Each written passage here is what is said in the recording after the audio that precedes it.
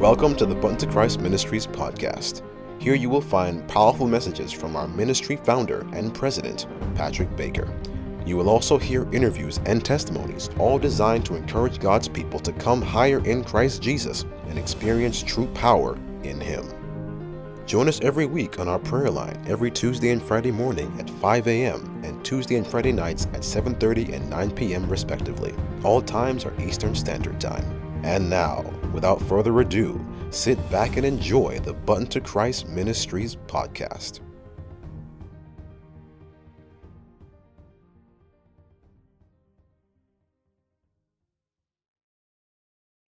Praise the Lord and happy Thursday, everyone.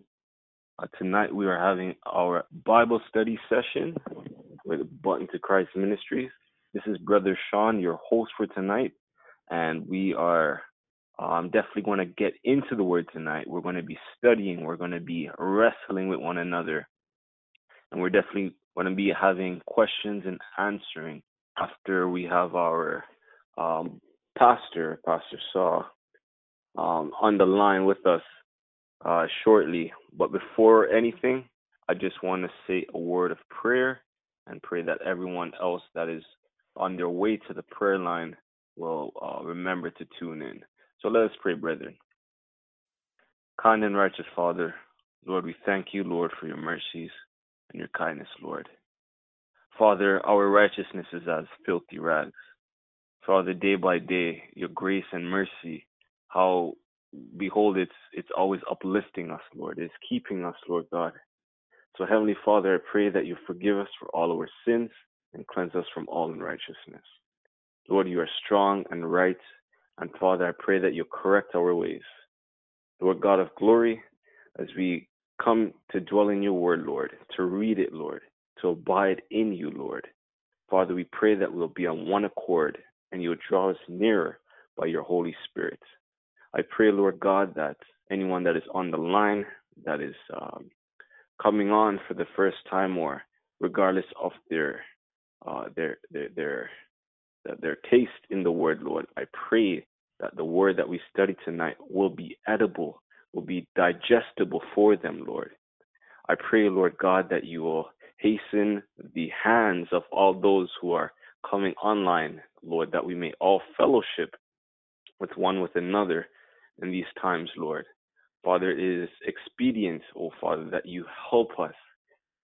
Lord, we need your word, just like we needed you to come and save us, Lord Jesus. So I pray, Lord God, that you will abide with us, Lord. Bless your dear Pastor Saul, Lord, as he is getting ready. I pray, Lord, that you allow him to remember all his notes. I pray, Lord, that you touch him, Lord, and bless him, anoint him fresh from the crown of his head to the bottom of his feet, Lord. I pray, Lord, that you'll keep him safe. I pray against every attack of the enemy. I rebuke it. And I pray, Lord Jesus, you will fill him up with your spirit and truth. Edification, Lord, will come for his lips, Lord.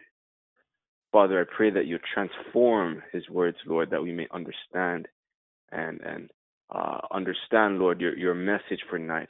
Please, I pray, as we are taught too, Lord, I pray that you will grow Pastor Saul as well and envelope him, Lord, in your gospel, in the position you've called him to be, Lord, to preach, to war, Lord, with you, Lord Jesus. So, Lord God, we give you this service tonight, and we pray, Lord, that you will take it back from us and have thine own way. Lord, we give you thanks and praise for all that you're going to do. In the mighty name of Jesus Christ of Nazareth, I pray, with thanksgiving, Lord, and mercies. Thank you, Lord. In Jesus' name I pray. Amen. All right, brethren, so without further ado, just to greet everyone and welcoming everyone, and I pray that everyone has had a good day so far. We are having Pastor Saul tonight. He's definitely going to continue. Last week, if you guys were on, we definitely continued part 2 of his session there upon the sin problem, and we're going to have questions after. But without further ado, before anything, we're going to have Sister Walters. She's just going to sing our special music for tonight. And Sister Walters, if you're there, could you just press star star to unmute your phone? Okay, good evening. Happy Thursday afternoon. Good evening. And yes, good evening. I'm here. And I'm going to be singing Love Lifted Me. And I pray that love will lift each and every one of us through Christ Jesus. Amen. Amen. I was sinking deep in sin, far from the peaceful shore, very deeply stained within, sinking to rise no more. But the master of the sea heard of my despairing cry. From the waters lifted me, now safe I am. Love lifted me, love lifted me. When nothing else could help, love lifted me. Love lifted me. Love lifted me. When nothing else could help, love lifted me. All my heart to Him I give, ever to Him I'll cling. In His blessed presence live, ever His praises sing. Love so mighty and so true merits my soul best song. Faithful love and service to Him belong. Soul in danger, look above. Jesus completely saves. He will lift you by His love out of the angry waves. He's the master of the sea. Below His will obey. He your servant wants to be saved today. Love lifted me, love lifted me. When nothing else could help, love lifted me, love lifted me, love lifted me. When nothing else could help, love lifted me. Amen. Amen. Amen. Amen. Love lifted me. Mercy, when nothing else could help. Love had lifted me. Sister Walters, thank you for your song of meditation. We appreciate you, we love you, and we pray that the Lord will continue to keep your voice as you continue to meditate songs of love and of Christ. We thank you. And Sister Walters, we just want to thank you for that. Yes. And without anything else, I just want to introduce the pastor for anyone else that has just came on for the first time. We are having Pastor Saul come on tonight. He's a man of God who loves the Lord and is dedicated to sharing the word of God, breaking it down, making it able for us to digest and for us to come closer to the Lord. So we just want to welcome a man of God. Come forth.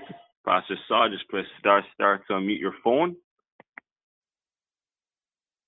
Okay, thank you, Brother Sean. Can you hear me? Praise the Lord. Yes, we can.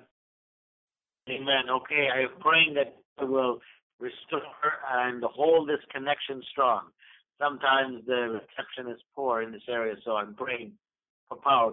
Pretty clearly there once again.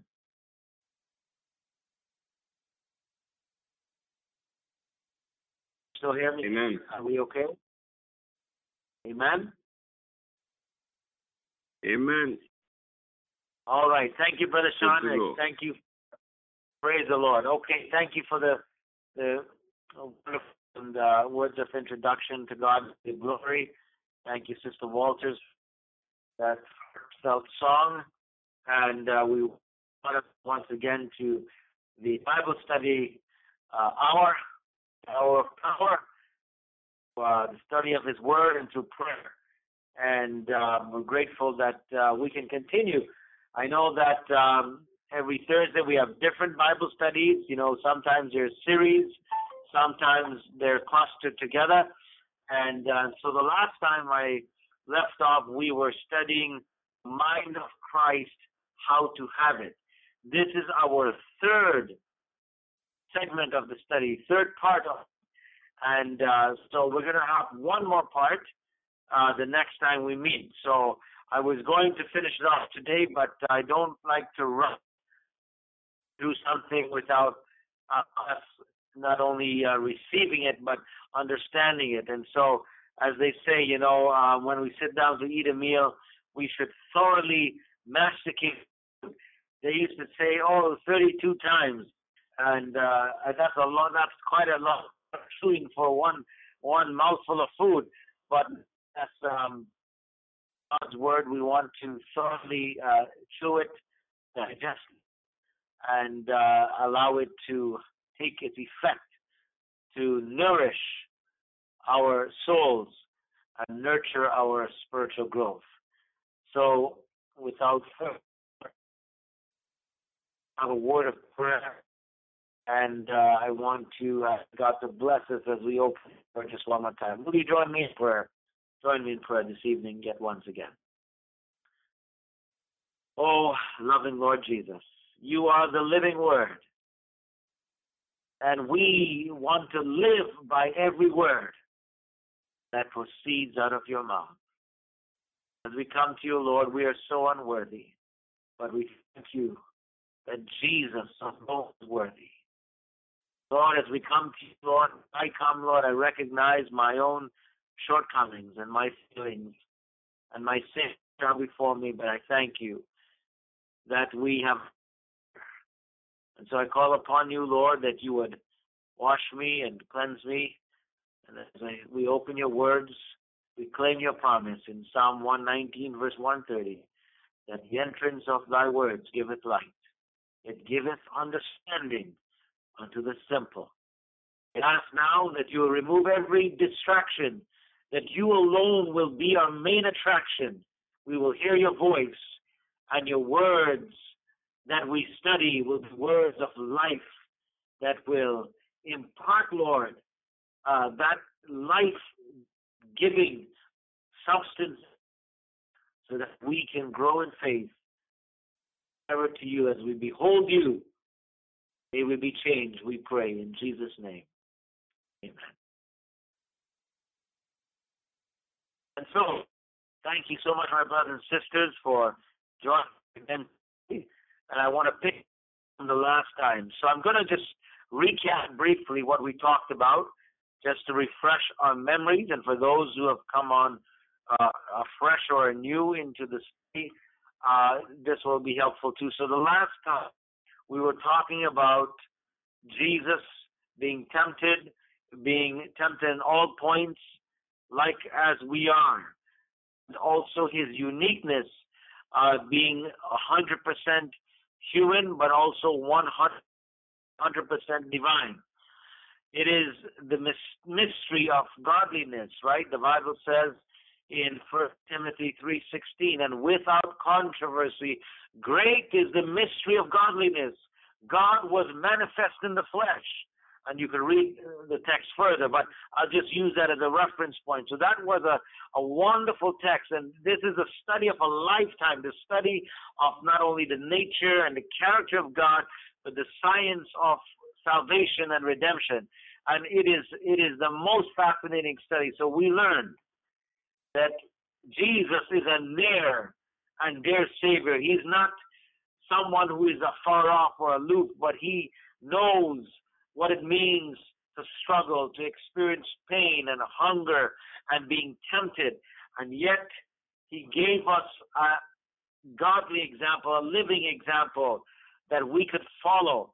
And we also established a point that sometimes many Christians and many believers, even Adventist Christians and believers, fully don't understand or do not understand fully the importance of Jesus' humanity. His humanity, in fact, there's a quotation from the Spirit of Prophecy that says, the humanity of Christ means everything to us. Now that's a loaded statement, but it means that you and I lean on his everlasting arms when I am weak. I can go to him. I can fall at his feet. I can lean on him. When I'm weary, I can lean on him to know that he is present, that he understands, and that he can carry you and I through. What a wonderful Savior is Jesus our Lord. And so we continue on. Jesus' life that was supposed to be impossible to live. But Jesus proved that with God, the impossible is possible. You hear that? Jesus proved that with God, the impossible is possible. And so because of his victory over sin, the way is now prepared for God to work the impossible in our lives. You know, we've been seeing many impossible situations, God coming through and making it possible. We've seen breakthroughs in prayers, people's lives being delivered from the enemy of souls. We've seen impossible situations becoming possible. Why? Because God has left us the power through the Holy Spirit so that his work can be accomplished on earth as it is in heaven. So, the question now as we transition into this third part of the study this evening, brothers and sisters, here it is. How can God do the impossible in us? How can God do the impossible in you and me? That's the question. You know, when I look at my life, and perhaps if we all look at our lives, and we were to be honest with ourselves, if we were to examine our lives and look honestly and take an inventory of our lives and see ourselves from afar. Sometimes we don't want to do it because we might feel ashamed. Sometimes we don't want to do it because it's a bit messy and it's ugly and it's shameful and embarrassing, and that's all right. We're born and shapen in iniquity, but thanks be to God, we have a complete Savior. We have forgiveness found with the Lord, that there is still a fountain filled with blood drawn from Emmanuel's vein. I just want to say that as sorrowful as we must be for our sins, and as penitent as we must be for our sins, we must also come, as the Bible says, to the throne room of grace that we might find mercy and grace to help in time of need. Hebrews 4:12. So, since we're all sinners, not by birth or by inheritance or by bad luck, but by our own choices to do things our way instead of God's way. So we are born and shapen into iniquity. But here's what in Romans chapter 3, verse 23. If you have your Bibles, Romans 3, and you could write it down, jot it down. It says, text that most of you all know, not all. For all have sinned and fallen short of the glory of God. So we know that verse, it says it very clearly that we're all sinners.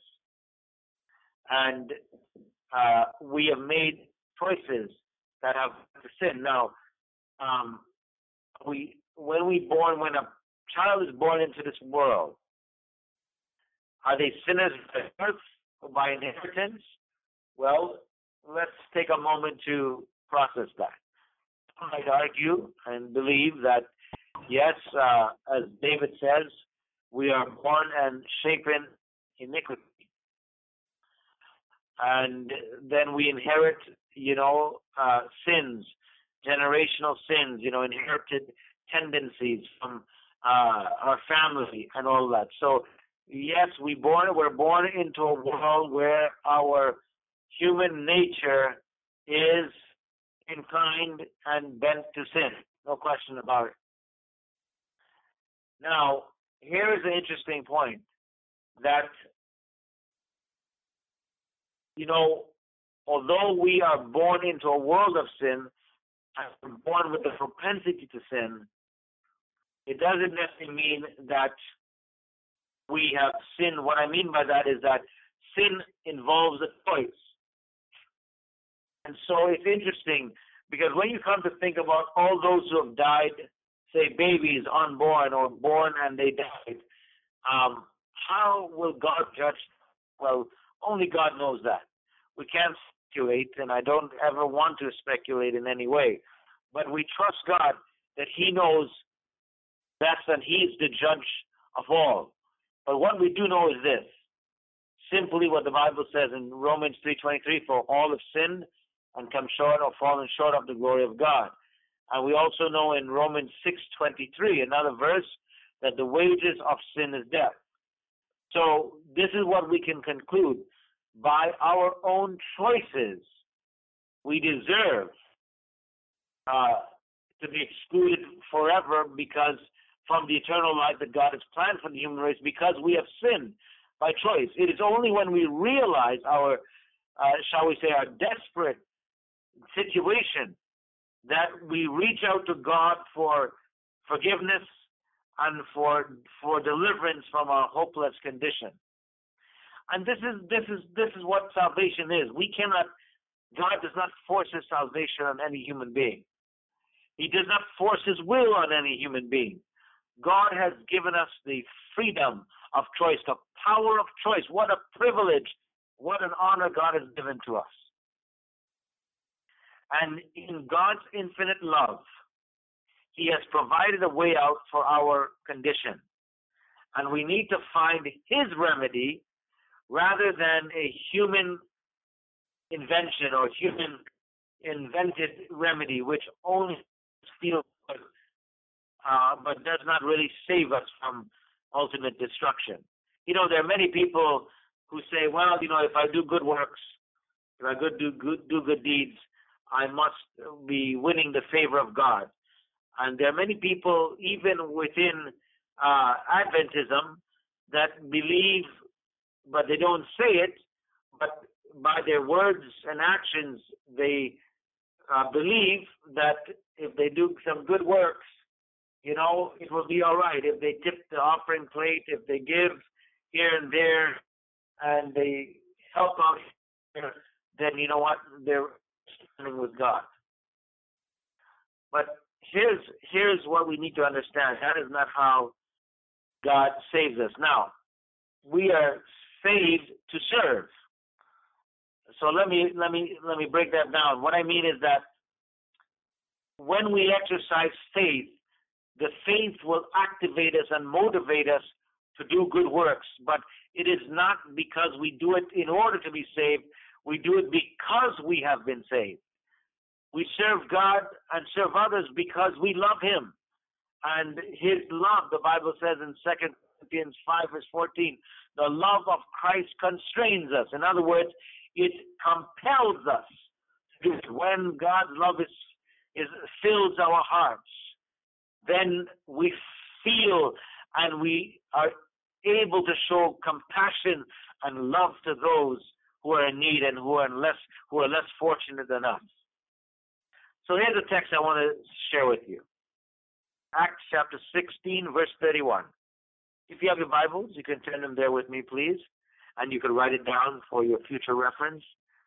Acts chapter 16, verse 31. And I'm going to read that for you. Acts chapter 16 and verse 31. Here is the word of the Lord. The Bible says, and they said, well, let's to verse 30. And this is the context of Paul and Silas that were beaten and they were jailed, and the the prison guard or the prison keeper. Verse 30 says, and brought them out and said, sirs, this is what he's referring to Paul and Silas. This is the guard. He said, sirs, what must I do to be saved? Verse 31 says, and they said, believe on the Lord Jesus Christ, and thou shalt be saved and thy house. Wow. Beautiful. What an assurance. What an assurance. A simple but profound. Believe on the Lord Jesus Christ. Not just an acknowledgement, but a complete surrender and a complete, not just with a mental assent, but with one's whole mind, the entire being. So the first step is to believe in the great price Jesus our sins. There's a text in Isaiah 53 verse 6 I wanted to share with you. You could write that one down as well. It says, all we like sheep have gone astray. We have turned every one to his own way, and the Lord has laid on him the iniquity of us all. So the question is, how can we help but love the one who gave his life for us and repent of the sins that nailed him to the cross? Let me read that again. I'm going to repeat myself here. It says, how can we help but love the one who gave his life for us and repent of the sins that nailed him to the cross? Let's go to Romans chapter 2, verse 4, please. If you have your Bibles, would you kindly turn them there with me, and you could write that down for your reference. Romans chapter 2, verse 4. Hear the word of the Lord. The Bible says, Romans 2, verse 4, or despisest thou the riches of his goodness and forbearance and long-suffering, not knowing that the goodness of God leads thee to repentance? Praise be to God. Somebody ought to say amen. It says, not knowing that the goodness of God leads us to repentance. Oh, when we think about the goodness of Jesus and all he's done for us, when we think about his mercies, his protection, his provisions day in and day out, the goodness of God that should lead you and I, lead me to repentance and recognize I am unworthy, but I thank God that he makes us worthy through his precious blood. What a Savior. Oh, glory to God. Glory to the Lamb of God. Listen, so here we go. We continue on. You and I can do nothing to change our past choices. When we repent, which means not only to be sorry of our sins, but to turn away from our sins, allows us to experience his forgiveness, pardons us. You know what text that gives me that assurance?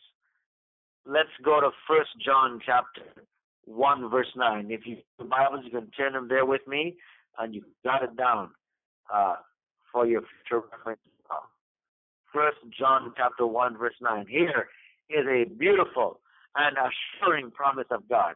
If we confess our sins, he is faithful and just to forgive us and to cleanse us from, it says, all unrighteousness. Amen. Praise be to God. I love this verse again. Another verse that I love. God is more than willing to forgive us because he is faithful and he is just. What a wonderful Savior. What an amazing God. In the following verse, I want to give you another scripture reference. Isaiah 55, verse 7. In fact, if we go to verse 6, it says, Isaiah 55, verse 6 and 7, seek the Lord while he may be found. Call upon him while he is near. Verse 7 says, let the wicked forsake his way, and the unrighteous man his thoughts, and let him return unto the Lord, and he will have mercy upon him, and to our God, for he will abundantly pardon. Amen. Praise be to God. So, we are no longer guilty sinners. This work that Jesus accomplished for us at the cross when he died was to make us right with God through his sacrifice. We call that justification. Justification means to be made righteous, to be made right. So when Jesus died for you and I, guess what, brothers and sisters and listening friends? He made us right with God, his Father, through him. In fact, he declared us righteous even before we became righteous. Lord have mercy. You're not seeing what I'm saying. That's how much faith God has in one eye, his creation. We must also believe and claim that faith and exercise that faith that God has given to us, that he has demonstrated to us, and so freely given. He declares us righteous even before we become righteous because of his accomplished work, his atoning sacrifice at the cross of Calvary. What an amazing God we serve. So, there are no good deeds or efforts that we can provide. What Jesus did for us in his atonement is absolute, is complete. We cannot add anything to it or take away from it. In fact, Romans 3, chapter 3, verse 24. If you have your Bibles, you can turn them there with me, Romans 3:24, and you can write it down. It says this: being justified freely by his grace through the redemption that is in Christ Jesus. Praise the Lord. And then in Romans chapter 5, verse 1, I really love the book of Romans. In fact, it could have been considered a gospel. It's so clear. It gives us such a clear picture and understanding and meaning of gospel and what Jesus accomplished for us, cross and his salvation. It says, verse 1, therefore being justified by faith. What does it say? Therefore being what? Justified by faith. We have peace with God through our Lord Jesus Christ. Amen. And then, in the same book of Romans, chapter 12, verse 3, it says this. I'm going to read it for you. Romans chapter 12, verse 3. Are you ready for it? It says, Romans 12, verse 3, it says, for I say, through the grace given unto me, to every man that is among you, not to think of himself more highly than he ought to think, but to think soberly, according as God hath dealt to every man the measure of faith. Wow. Are you seeing that? God has given to each one of us a measure of faith. And so even for a person who's never been exposed to the 28 fundamental doctrines of the church and to the Gospels in full, each one is given a measure of faith. Now, that measure of faith, if we are to measure it, I mean, it's hard to quantify it, right? It's hard to say what is the exact amount or quantity, but the measure of faith, think of it as a seed of faith. And like any seed that is given or planted, it needs to be nurtured, it needs to be nourished, it needs to be fertilized, it needs to be cultivated in order for its potential to be unleashed. Likewise, this measure of faith, this endowment of faith, as it were, I probably like to call it a deposit of faith. In order to get the highest returns on the investment, you've got to, well, as they say, if you don't invest it, then, there will be no return. So we have to work the faith, exercise the faith, invest the faith. And as it grows from that measure of faith, then that's how we become stronger in our faith. But if we don't exercise that faith and use that faith, the faith becomes dormant. And ultimately, of course, the faith then dies. There is no faith ultimately. If you leave a seed long enough and you don't grow it, plant, water it, fertilize it, doesn't get sunlight, guess what happens? The seed will eventually die. So when we exercise that faith, believing and trusting in the promises of His Word, we receive peace with God. How do we know this? Well, let's go to John chapter 14, verse 27. Can you please turn with me to John, the Gospel of John, chapter 14, and we will look at verse 27. John 14, verse 27. Let's see what the Word of God says. John 14, verse 27. Here it is. It says, peace with you, my peace I give unto you. Not as the world giveth, give I unto you. Let not your heart be troubled, neither let it be afraid. Amen. Oh, brothers and sisters, I want that peace right now. How about you? I want that peace of God that passes all understanding to keep my heart and mind through Christ Jesus. Philippians, of course, chapter 4, verse 7 tells us that. Oh, to have the peace of God. Jesus says, I give it peace. Peace, not as the world is, but as I give it to you. Don't let your heart be troubled. Don't let it be afraid. The peace of God, the shalom of God. Jehovah, shalom, the God of peace, wants you to experience His peace. Isn't this, brothers and sisters, think about it. You and I, no matter what we're going through, we can have the peace of God. And how do we have the peace of God? Well, to have the peace of God is really to have the presence of God in our lives. So we can safely say that when you and I have the presence of God, we can experience the peace of God. Amen? I hope you believe it. I hope you believe it out there. So, let's carry on in our study. But as with all parts of God's saving gospel, I've got to tell you that some have sought to fabricate or to counterfeit great salvation. Some Christians limit justification to forgiveness alone. Let me say that again.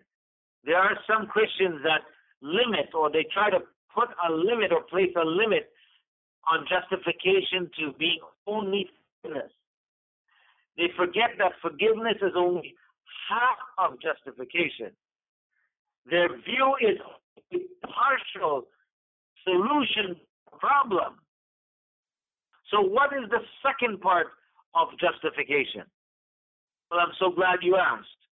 Let me share with you from the Word of God. Let's go to Titus chapter 3, verses 5 through 7. Here's another text I'd like you to write down for future reference. But for now, if you have your Bibles, please turn with me to Titus chapter 3, verses 5 through 7. It is in response to the question, what is the second part of justification? Are you ready? I'm going to read it for you. The Word of God says, Titus chapter 3, verses 5 through 7. Titus chapter 3, verses 5 through 7. And I read in your hearing, Titus chapter 3, verses 7. The Bible says, not by works of righteousness which we have done, but according to His mercy, He saved us by the washing of regeneration, renewed the Holy Spirit. Amen, amen. Verse 6, which He shed on us abundantly through Jesus Christ our Lord. And then verse 7, here it is. I like this. It says, that being justified by His grace, we should be made heirs according to the hope eternal life. Oh, glory to the Lamb of God. Did you hear that? Come on, brothers and sisters. Here is Paul. We hear him writing in Romans, and now consistently is his message. And he re-echoes it and in his letter, his epistle to Titus. This is beautiful. Consistent in his theology, consistent in his big understanding. He lets us know that we are justified by grace and that we should become heirs according to the hope of eternal life. So, to be justified includes not just forgiveness, includes cleansing of regeneration and the renewal of the mind. Somebody ought to say amen. Did you hear that out there? You see, many popular churches, they just preach, oh, yes, once saved, always saved, and you're justified forgiveness, but they don't go on to the next important part of justification, and that is regeneration and renewal. Yes, it's wonderful to be forgiven, but if we remain the same way as we are, then how could we ever become overcomers in the name of Jesus and through his precious blood? You see, the Lord, our Lord and Savior, has made ample and abundant provisions for you and I. That's why the gospel is complete. That's why we call it the everlasting gospel. This is what we believe. This is what we preach. So, we find even in Romans, Paul, in Romans chapter 12, verse 2, Paul talks about, and be not conformed to this world, but be you transformed by the what? The renewing of your mind. I pray God every day, Lord, please renew my mind. I want my mind every day to be regenerated and renewed and purified, because if left to sin, my mind is prone, my soul is prone to wander, my mind goes off. But we thank God that if we keep our eyes on Jesus and as we surrender and yield our will to him, he can renew our mind. He can cleanse and purify and regenerate our minds. So this, my brothers and sisters, the heart experience. We call it, this is where complete transformation takes place. It changes my perception. It changes our attitude. It changes our even values. No longer am I, and no longer are we self-centered. Instead of being self-centered, when our minds are daily being renewed and regenerated, it is now moving from being self-centered to being Christ-centered. Somebody ought to say amen. Praise be to God. I want God to continue to go on and do his work.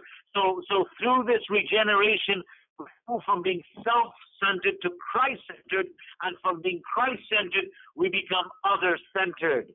In other words, that's how we can have the bowels of mercy and compassion for those perishing in darkness. We begin to have a burden the souls for our family members and even strangers alike. That is the love of God. You see, when God died, when the Bible says, for God so loved the world, we only begin to scratch the surface to understand how could God love a world that hated him, that doesn't even know him, that has even rejected him.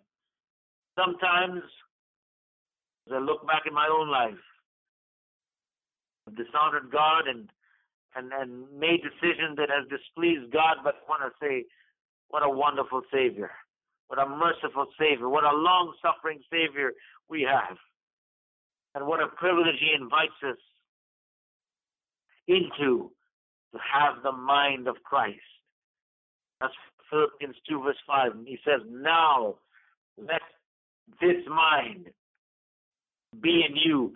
Let the mind of Christ be assimilated, be absorbed. How is it? By focusing, by having eyes only for Jesus, holding him daily, moment by moment. As we behold him, we become changed. This is the power of the living God. So we can have the mind of Christ, and then Then 1 John 2 verse 6 tells us something. You know, I'm going to turn there to 1 John chapter 2 verse 6. 1 John 2 verse 6. Oh yes, let's hear this beautiful verse. It says, 1 John 2 6 says this, he that saith and that he, if he abides in him, ought himself also to walk even as he walked. Oh, there's a song that says, oh Master, let me walk with thee. Would you, brothers and sisters, like to walk even as Jesus walked? Would you like to walk, have a walk with the Lord, even talk with Jesus? We ought to walk as he walked, in his footsteps, by his example. That's the way we ought to walk and live our lives. Our lives begin to represent and begin to demonstrate the true love and heart of God, his character. So, how did Jesus describe the salvation process? Well, do you remember the verse in John 3 verse 3? I'm just going to quickly read it for you, but you can write it down and reference it again. John 3 verse 3. Jesus told a certain member of the Sanhedrin Council, do you remember? His name was Nicodemus. He came to Jesus. I like to call it night school. He came to night school. How many of you been to night school before? I know I went to night school. I went to night school in high school and also university because I wanted to fast track. I wanted to get some courses in and complete it so that I could pace myself for the rest of the year. So I went to night school. So Nicodemus came to Jesus, enrolled in his night school program. And Jesus told him, except a man be born again, he cannot see the kingdom of God. And of course, we know how Nicodemus said, well, that is impossible. How can a man go back into his mother's womb? Of course, Jesus was not implying that. Jesus was referring to the spiritual rebirth and spiritual regeneration. So Jesus used the word justification as Paul did, but he clearly taught the principle of the new birth. So the new birth does not follow justification. It actually is justification. Did you hear that? All right. See, I never fully grasped it myself, but as I continued to study this subject more and more, I began to see it's right there in the gospel. Jesus never used the word justification. I mean, Jesus never used all these big words. He could have. He is the Lord and Master. He's the Commander-in-Chief. He could have come as an intellectual, but that was not our greatest need. You know, he came to seek and save that which is lost. And so he met the people where they were. This is the golden rule. Jesus met people where they were at their point of need. So, going back, the new is actually that is what you call the regeneration, the mind, information of the heart. So we find Paul echoing it in Romans chapter 6, verse 6 and 7. I'll read for you Romans chapter 6, verses 6 and 7. Knowing this, that our old man is crucified with him, that the body of sin might be destroyed, that henceforth we should not serve sin. Amen. Somebody ought to say amen. Wow. I love it. Hope you love this too. Romans chapter 6, 6 and 7. Make sure you're taking note of it. It is so powerful. Wow. Romans 6, 6 and 7. It says in verse 7, for he that is dead is freed from sin. So when we're dead to sin, when we have crucified the flesh, when we have buried the flesh, thanks be to God, we are liberated from the power of sin through the power of the Holy Spirit, because the Holy Spirit is the active, powerful force of God, is the third member of the Godhead. And Jesus has left the Comforter, so that the work of conviction and conversion can take place. That's the power of God through the Holy Spirit. That is it right there, brothers and sisters. It says here, the old man. What is the old man? Well, the old man is referring to our old human nature, the old way of living, in which selfishness ruled our lives. That's what Jesus is talking about, the old nature, that old nature that is carnal, that is enmity with God. That's what he's talking about. And so I love the other verse. There's another verse. You will like this one. It's found in 2 Corinthians 5, verse 17. And many of you know this, and it's such a powerful verse. And when you feel discouraged, or when you feel nothing's happening in your life, remember this verse. Remember 2 Corinthians 5, verse 17. It says, you know this wonderful text. I'm going to read it for you. It says, therefore, if any person being, he is a new creation or creature. All things are passed away. Behold, all things are become new. This is the power and the essence of the gospel. This old sin, this old man, I am replaced by this new creation. Just as the old man and sinning are the same or synonymous, similar, so the new creation and obedience are synonymous or the same. So let me repeat myself there. It says, I want to say, just as the old nature and sinning are hand in hand, so does the new creation or the new nature that God is putting in us and obedience, they go hand in hand. So when we're truly born again, when we're truly regenerated, we slowly, I would say it's actually slowly, but we consistently have a desire for the things of God and less things of sin. In fact, God begins to take away our desires of sin and replaces the desires for truth, for holiness, and for righteousness. That's the truth. I'm going to give you some other verses that you can write down and check because of the interest of time.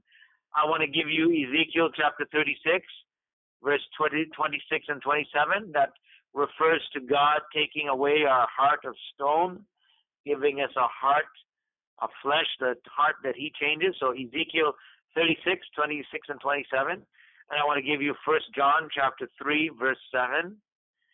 And then I want to give you Romans chapter 2, verse 13.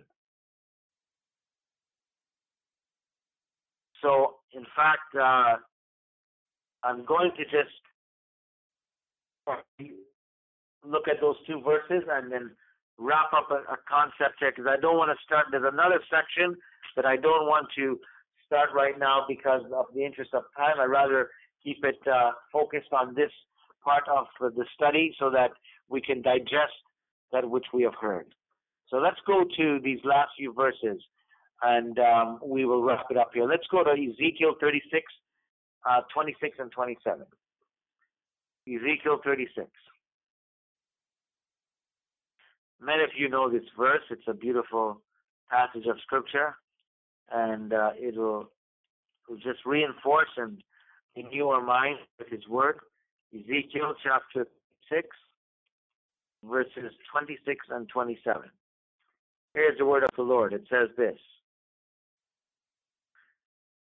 a new heart also will I, and a new spirit will I put within you.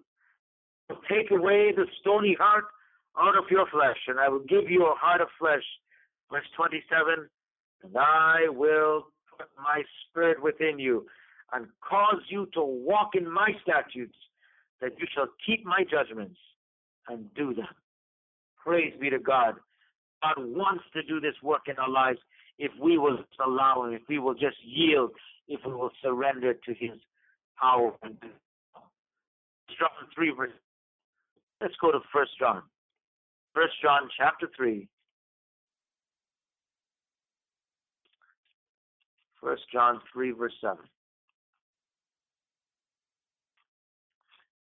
And I read for you, it says,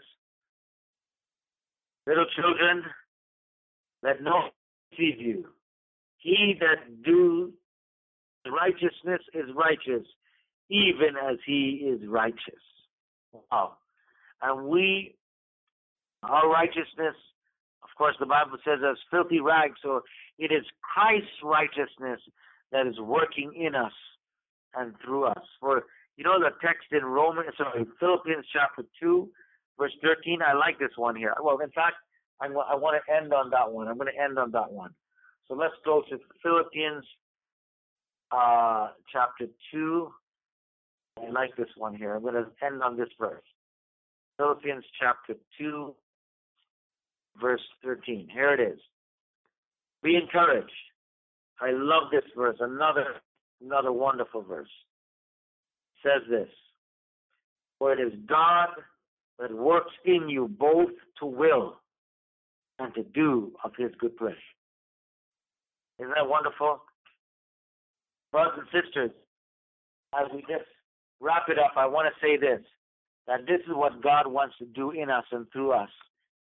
He wants to work in us and through us if we will come to that, if we will yield, if we will surrender, if we will confess, if we will fall at his feet. He says, this is the work you will do in us and through us. I really want to experience that change day by day. How about you, my brothers and sisters? Philippians 2:13. Please take a note of that. And I do want to just read maybe this I'm going to stay on that verse. I want us to meditate on that one. For it is God that worketh in us both to will and to do of his good pleasure. May God continue to go on and work in our lives to make us more like him. Because when he returns, may he see his character formed in us. May we bear his character. May he reproduce his character in us. For this is the whole sum and substance of salvation. As we were created in the image and likeness of God, and because of sin, it disfigured and defaced the image of God. God's work is to restore that image and likeness in us. So you know the saying that goes, God formed us, sin deformed us, but salvation through Christ by faith transforms us. May God continue to go on and work in us and work through us for his honor and for his glory. Until we meet again for our next study, in Jesus' name, may God bless you. Amen. Amen. Amen. Praise the Lord. Thank you, Pastor Saul, for that great Bible study. Amen. That was part 3, Mercy, on how to have the mind of Christ. Yes, keep it coming, Pastor. I definitely want the mind of Christ. You know, brothers and sisters, it is a daily battle. We have to continually guard our minds, and by doing that, we have to go into the Word, seek it, with the intention to grow, to know the Lord. Because truly, it's, as we're talking the Bible study, we do get that peace from God when we abide in his Word and through his presence. Amen. I just want to thank Pastor Saul once again for that great Bible study. We know that the Word of God is our treasure. It is our life. It's more than air and food. Amen. And, you know, we're going to be opening up the lines now for those that are online, for all those that had called in today. Guys, we welcome you. This is now the time where you can unmute your phone and throw in a comment, throw in any questions you've been waiting to answer, something you've been pondering. Folks, we invite you to share your opinion. We definitely want to hear your voice. Pastor Saul would love to answer you. We'll just have a short discussion with any of you guys. Please feel free to press * to unmute your phone.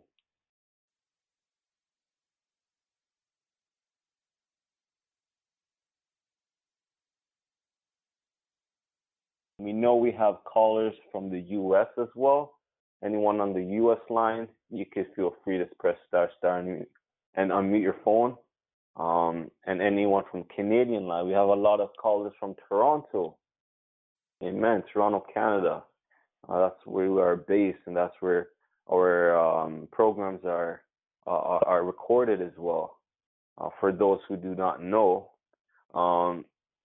Pastor Saw had mentioned Philippians 2, verse 5, the mind of Christ. And here it says, let the mind of Christ be in you. Mercy, which was also in Christ Jesus. And we know in a praying ministry, oftentimes we use this one scripture here for those that are going through spiritual warfare in their mind, in their thoughts. But the power of that verse, the word of the Lord, when you pray that prayer, brethren, and you claim that verse, let the mind of Christ be in you. Mercy, it is powerful, and it will definitely, the Lord will definitely hear your prayer and help you to have that humble mind and thoughts when you're just bombarded. So we give God thanks as we continually seek to have the mind of Christ.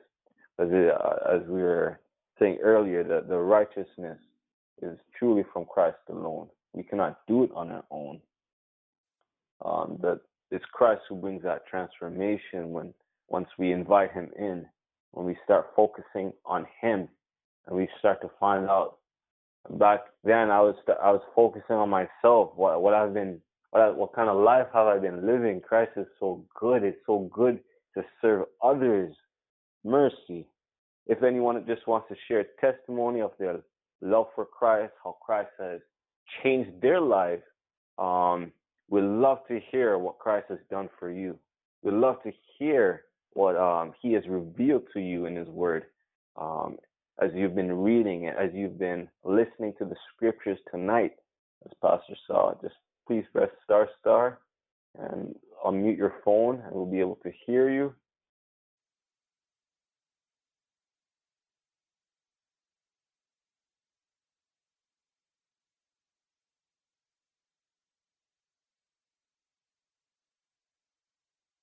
We know that usually we have.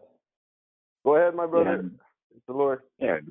Good evening from Toronto. I was just encouraged to know that we cannot overcome things on our own. Christ has overcome it for us, according to Philippians 2:13.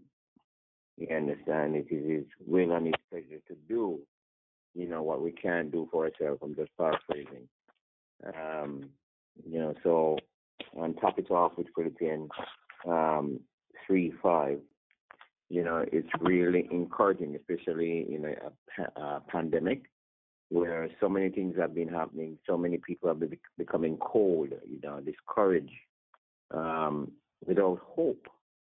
So, having listening to Pastor Saul this evening, it sort of encourages me personally, and I hope it does the same for others as we await the soon coming of Jesus Christ and prepare our hearts that He can live in our that He can live in our lives and to direct us. And it won't be long now, and it's very encouraging. Thank you. Amen, Brother Frank. Brother Frank, it's so good to hear your voice. Thank you. I am so happy to hear your voice, Brother Frank. This is Walter. Yes, sir. Yes, sir. Amen. Amen. Yes, Brother Frank. Thank you for that. It was encouraging to have you, Pastor Saul. We thank you. It definitely encouraged us to encourage others. Amen. To pure our hearts for Christ to live in our life. I think that's what you were aiming for tonight, Pastor Saul. It was definitely heart impacting. Amen. As I was saying earlier. Brother Sean, I just want to thank God for the study tonight and thanking Pastor Saul for making it, very uh, knowledgeable to us, that we can grasp it and, put it in our thought process. But I know that this is not, I have burning in my heart on one particular text, and I never can, understand it. And it, brother Pastor Saul, if you could just answer this for me. It's the one that says God is not a God of the dead, but a God of the living.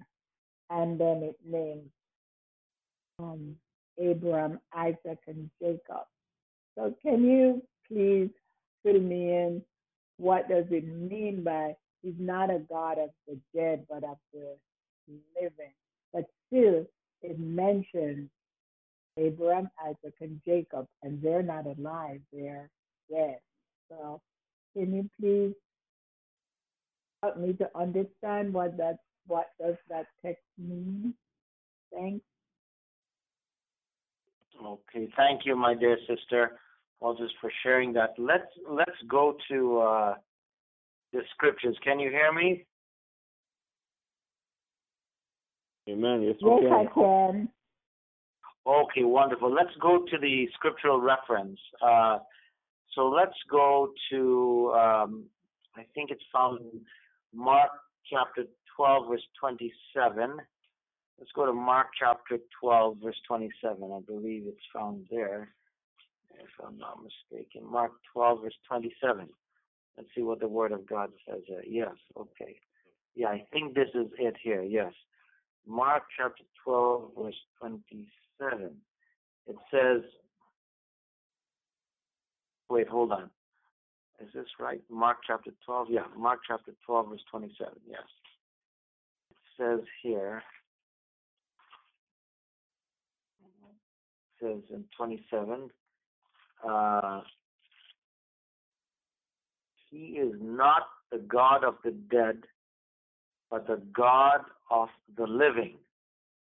You therefore do greatly err. So, if we go back to the preceding verses, it talks about the resurrection. There were questionings from the Sadducees that were coming to Jesus, talking to him about the resurrection. So even if we go back to verse 18, they asked him, saying, if a brother die, verse 19, and leave his wife behind him and leave no children, they were trying to ensnare Jesus.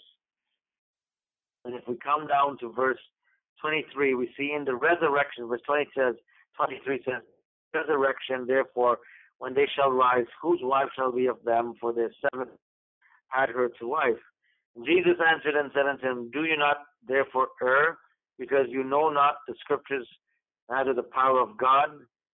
Verse 25 says, for they shall rise from the dead, they neither marry nor give in marriage, but are as the angels which are in heaven. And as touching the dead, that they rise. Have you not read in the book of Moses how in the bush God spake unto him, saying, I am the God of Abraham, the God of Isaac, and the God of Jacob. And then Jesus says, he is not the God of the dead, but the God of the living. So, again, here's the context. In other words, Jesus was making a point that he is, number one, that he is a living God, that he is not the God of the dead. Amen. See, there are many people who worship false gods, and those gods that are made out of idols and stones and material things. But here is God who transcends. He's a living God. He is the resurrection and the life. And so he was trying to point them to a deeper understanding of who he is. And then we find the same verse that is echoed again in Luke 20, verse 38. And it says here, Luke chapter 20, verse 38. Dr. Luke records it in chapter 20, verse 38 as, "For he is not a God of the dead, but of the living, for all live unto him." So it is interesting. He is saying that in this verse, that even from here, that those who die in this life, who believe in him, this is just but a sleep, and that he will bring them to life because he is the God of the living. He is the resurrection and the life. Jesus himself said that of himself. So they were simply trying to ensnare the Lord, and they were trying to, because some of them don't believe in the full resurrection, and they of course didn't believe that Jesus was the resurrection and the life. They called him an impostor, and they said to him that he was blasphemous, right? So he was trying to help them to understand that before their eyes, he was the resurrection and the life. And so that's essentially the main meaning of that verse, that he is the eternal God. He reveals the power of God. He is the living God. And even in his death, that he would rise again. So he was trying to help them understand help them to understand the true teaching of the resurrection. Amen. Thank you so much. Now it's clear to me. Thank you. Thank you, my sister. I hope and pray it's clearer. Yes. So. Yes. It's clear now. In other words, that God, people, think that, how could he be the God of the dead? Well, we know that God does not delight in the death of anyone. He is the God of living because he is life. And so in his presence, there is life. There's not death in his presence. So he cannot be the God of the dead. He's the God of the living, because wherever he is, there is life. Whatever he touches, there is life. Speaks into existence, there is life. So he's not the God of the dead. So that's what it is meaning. So yes, you're getting me all excited now, even further on this topic. Yes. Amen. Thank you God so much. The living. Thank you. He's the God of the living. Amen. God of the living. Amen. Amen. Brother Sean. Yeah. Yes, Brother Patrick, go ahead. If I may add to what Pastor Starr said also, remember the scripture that says, "Let the dead bury the dead." You know what I mean? So you could take it another level to say, God is not focusing on the dead. And it can be the physical dead that you die, but also spiritually dead. Let the dead bury the dead. Focus on growth. Focus on living, the living word. Focus. Change your focus. So you can interpret that many different ways. Let the dead bury the dead. You know what I mean? Because God is a God of life. He's saying, let us fertilize and focus on the living God, who is the resurrection, as Pastor Starr says, who comes to give us life and to give us eternal life, give us abundant life. He said, let's get our priorities right. So I think we have to learn from that we need to focus on the living God. Amen. Amen. Amen. Mercy, and we had those thank you, Brother Patrick. And we had those reference. We thank you, Pastor Saul, Mark 12:27, and Luke 20:38. And also what Brother Patrick had brought on there, let the dead bury the dead. Mercy, all-powerful scripture. And we know that Christ does not sleep. He lives. As we were saying, you can't keep Christ in the grave. You can't put him down. That's right. He's a living Savior. Amen. He's a living Savior, Pastor Saul. You can't keep him down. even though they tried. Mercy. Amen. Mercy. You can't keep them down. No, sir. Mercy. Yes, and this Bible study, the mind of Christ, it's powerful. And it brings to mind Pastor, I don't know if he's on, Pastor Williams, his testimony there. For those who didn't hear, how he was in jail and he went mad in the jail. And it's not because of the 40 years he was facing, but because he was fearing that God would not forgive him. But through the word of God was he saved, and there was transformation in his mind, in his thoughts. It even came through his countenance when he was set free. Mercy, how the word of God changes us, not also inward, but outward. Mercy. So for those, if there's anyone else that wants to bring up any questions or comments or testify of Christ, this Bible study is on the mind of Christ. And we have Pastor Saul on wait for anyone who wants to unmute their phone.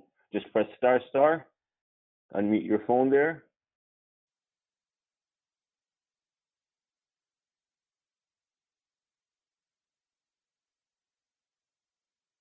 Okay, if no one wants to ask any questions, I know I have a question for you, Pastor Saul. In your Bible study there, you were talking about, I think it was Ezekiel 6:26 and 27, and you were talking about that scripture where it talks about a new heart and a new spirit God will put within us, that we may keep His commandments and walk in His statutes. I just wanted you to kind of break that down for me. I understand it from a general perspective, but is it saying that we don't have His Spirit already? That we're not able to walk in His commandments and keep His statutes? What is it saying, Pastor Saul? Is he saying that without His Spirit, we're not able to do His will? That scripture there. Okay. Ezekiel 6. Thank you, Brother Sean. Yeah, go ahead. Yes, thank you. This is a beautiful text. So, in other words, he's talking about a condition. Because of sin, our hearts have been hardened. And we have, when our hearts are at enmity with God, then we focus on those things that are opposite of God or in opposition to God. So if our hearts are not desirous or naturally desires to worship God, then we worship other things, other idols and stones and other, gods that is not the true and living God. So God wants to change our heart. And so, in other words, when He says, I will give you a new heart and put a new spirit within you, He's talking about the work of regeneration, the work of transformation. It's amazing. It's found in the Old Testament, and it's again reinforced and re-echoed in the New Testament. And so when He talks about, I'll put my spirit within you and cause you to walk, in other words, it is the work that God does in us and through us by the Holy Spirit to change our complete nature. Because we need there was a show called, a long time called Extreme Makeover. Well, this is more than just superficial. It's extreme character, extreme nature makeover. So God is replacing the old nature with the new nature, the spiritual nature. And the only way to do that is to change our minds. That's why He says, let this mind be in you. In you, that means it's the in Christ dwelling, the indwelling Christ, the indwelling presence of the Holy Spirit that begins to change it. So it cannot just be, something around us. It doesn't say, let this mind be around you. It doesn't say, let this mind be behind you, or let this mind be above you or before you. It says, let this mind be in you. And so to understand Ezekiel, it's simply put, it is really talking about the new birth, the change of heart, the change of mind, and what God has the power to do in us and for us and through us. So I hope that clears it up a little bit. It's a beautiful passage, but it really talks about the transformation, that this experience of salvation, the changing our minds and changing our hearts into what God wants it to be, to represent and reflect Him. Amen. Yes, that definitely did clarify a lot for me. I appreciate that clarity, Pastor Sal. Thank you for that. I know our hearts definitely do. Daily.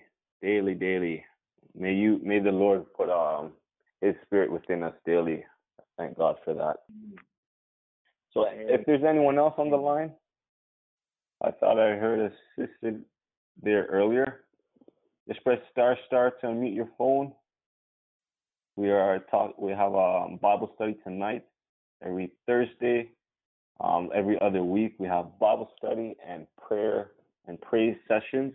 And tonight we're having Bible study with Pastor Saw, part 3 on mind of Christ, to have it.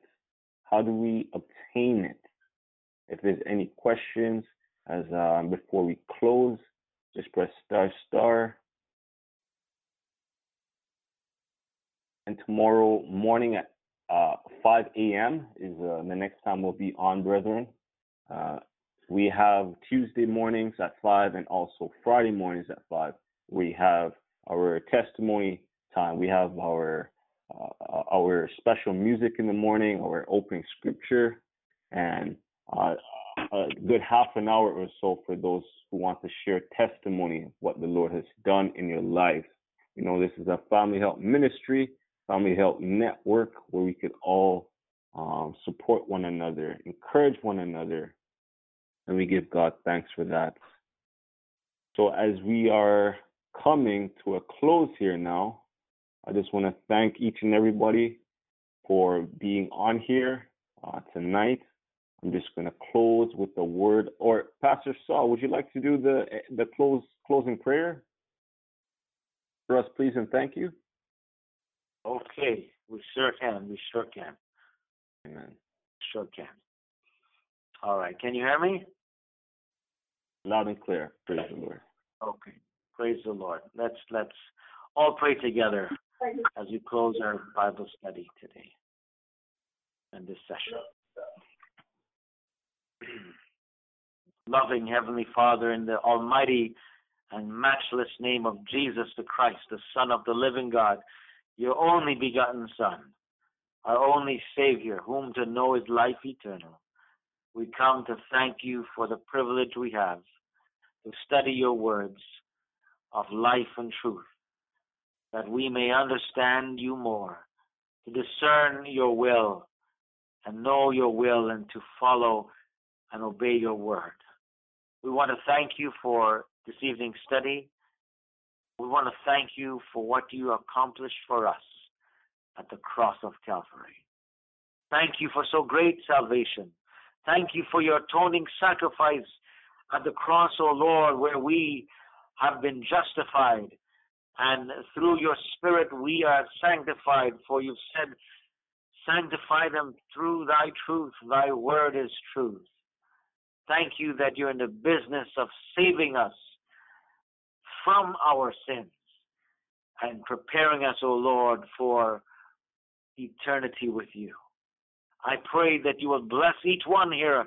I ask, O God, that your divine power will continue to work in and through us as we claim your promise of Philippians 2, verse 13. For it is God that works in us both to will and to do of his good pleasure. We yield our will to you tonight. If there are those who are struggling, those in the valley of decision, we pray that you will send victory through a breakthrough for them. We pray as we continue to pray for those who are struggling and who are grappling, Lord. We ask that you will bring them, O Lord, to the point of victory, that you will set them free through your precious blood, because he that cometh to you, you said, you will in no wise cast out. Thank you that you have the same power then, you have the same power today And you are the same God yesterday, today, and will be forever. And so into your hands, O God of peace, Jehovah Shalom, we surrender our lives, our all to you. May you fill each one even now as we leave this prayer line with your love, with your joy and peace. May your divine protection be upon us. And may you keep us all under the shadow of your mighty wings. Oh, continue to work in us and through us. We love you, Lord. And Jesus, keep us near the cross. And we look forward to the day when you shall come soon and very soon in the clouds of glory, and sin shall be no more, and you will make all things new. We want to be ready on that great day. May we do all that we can, and may you do all that, because you have done all that you can to save us.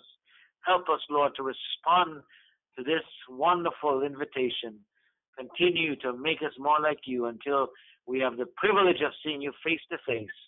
Is our prayer in Jesus' almighty and loving and soon coming name we pray. Amen and amen.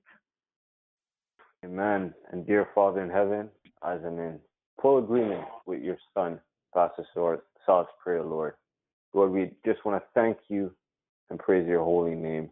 May you indeed, Lord, keep us and be with us, Lord, and definitely be our defense, Lord. Take away everything that exalts itself against you, Lord, within and without ourselves, Lord. Every idol, oh God. Please, oh God. I pray, Lord, that you'll strengthen us, Lord. Give us the courage to do what you want, oh God. Help us to be vigilant, oh God, as we march on all together as Christian soldiers, Lord. Lord, we thank you and praise you. And Father, I pray that you be with everyone as they sleep as well. Lord, we give you thanks and praise. In the blessed name of Jesus Christ of Nazareth, we pray. Amen. Amen. So I just want to thank you guys for joining on with us tonight. We have come to an end. Pastor Saul, we thank you, and we just pray that you have a great night as well. And you and your family will be safe in the Lord in these times. So, brethren, the next time we will be on is 5 a.m. Eastern time, Toronto, where we will all fellowship and share testimonies and have a short word of devotion where we may start our day off. So indeed, we look forward to hearing your testimonies, and we welcome you tomorrow and tomorrow night as well, where we welcome the Sabbath at 9 p.m. We'll have another session where we'll have another devotion where we have Brother Patrick going into the Word and discussing, and then towards the end, we'll definitely have your prayer requests. So we pray that you guys will keep safe, keep strong in the Lord Jesus, and stay in the Word. With further ado, we wish you guys a good night. What does it take to be free? Praise the Lord. Amen. Thanks for listening to the Bun to Christ Ministries podcast. We hope that you were blessed. Feel free to visit our website at buntochrist.com for more content and information. Also, feel free to contact us at buntochrist70@gmail.com with your prayer requests or any questions you may have. May God richly bless you, and we'll see you next time.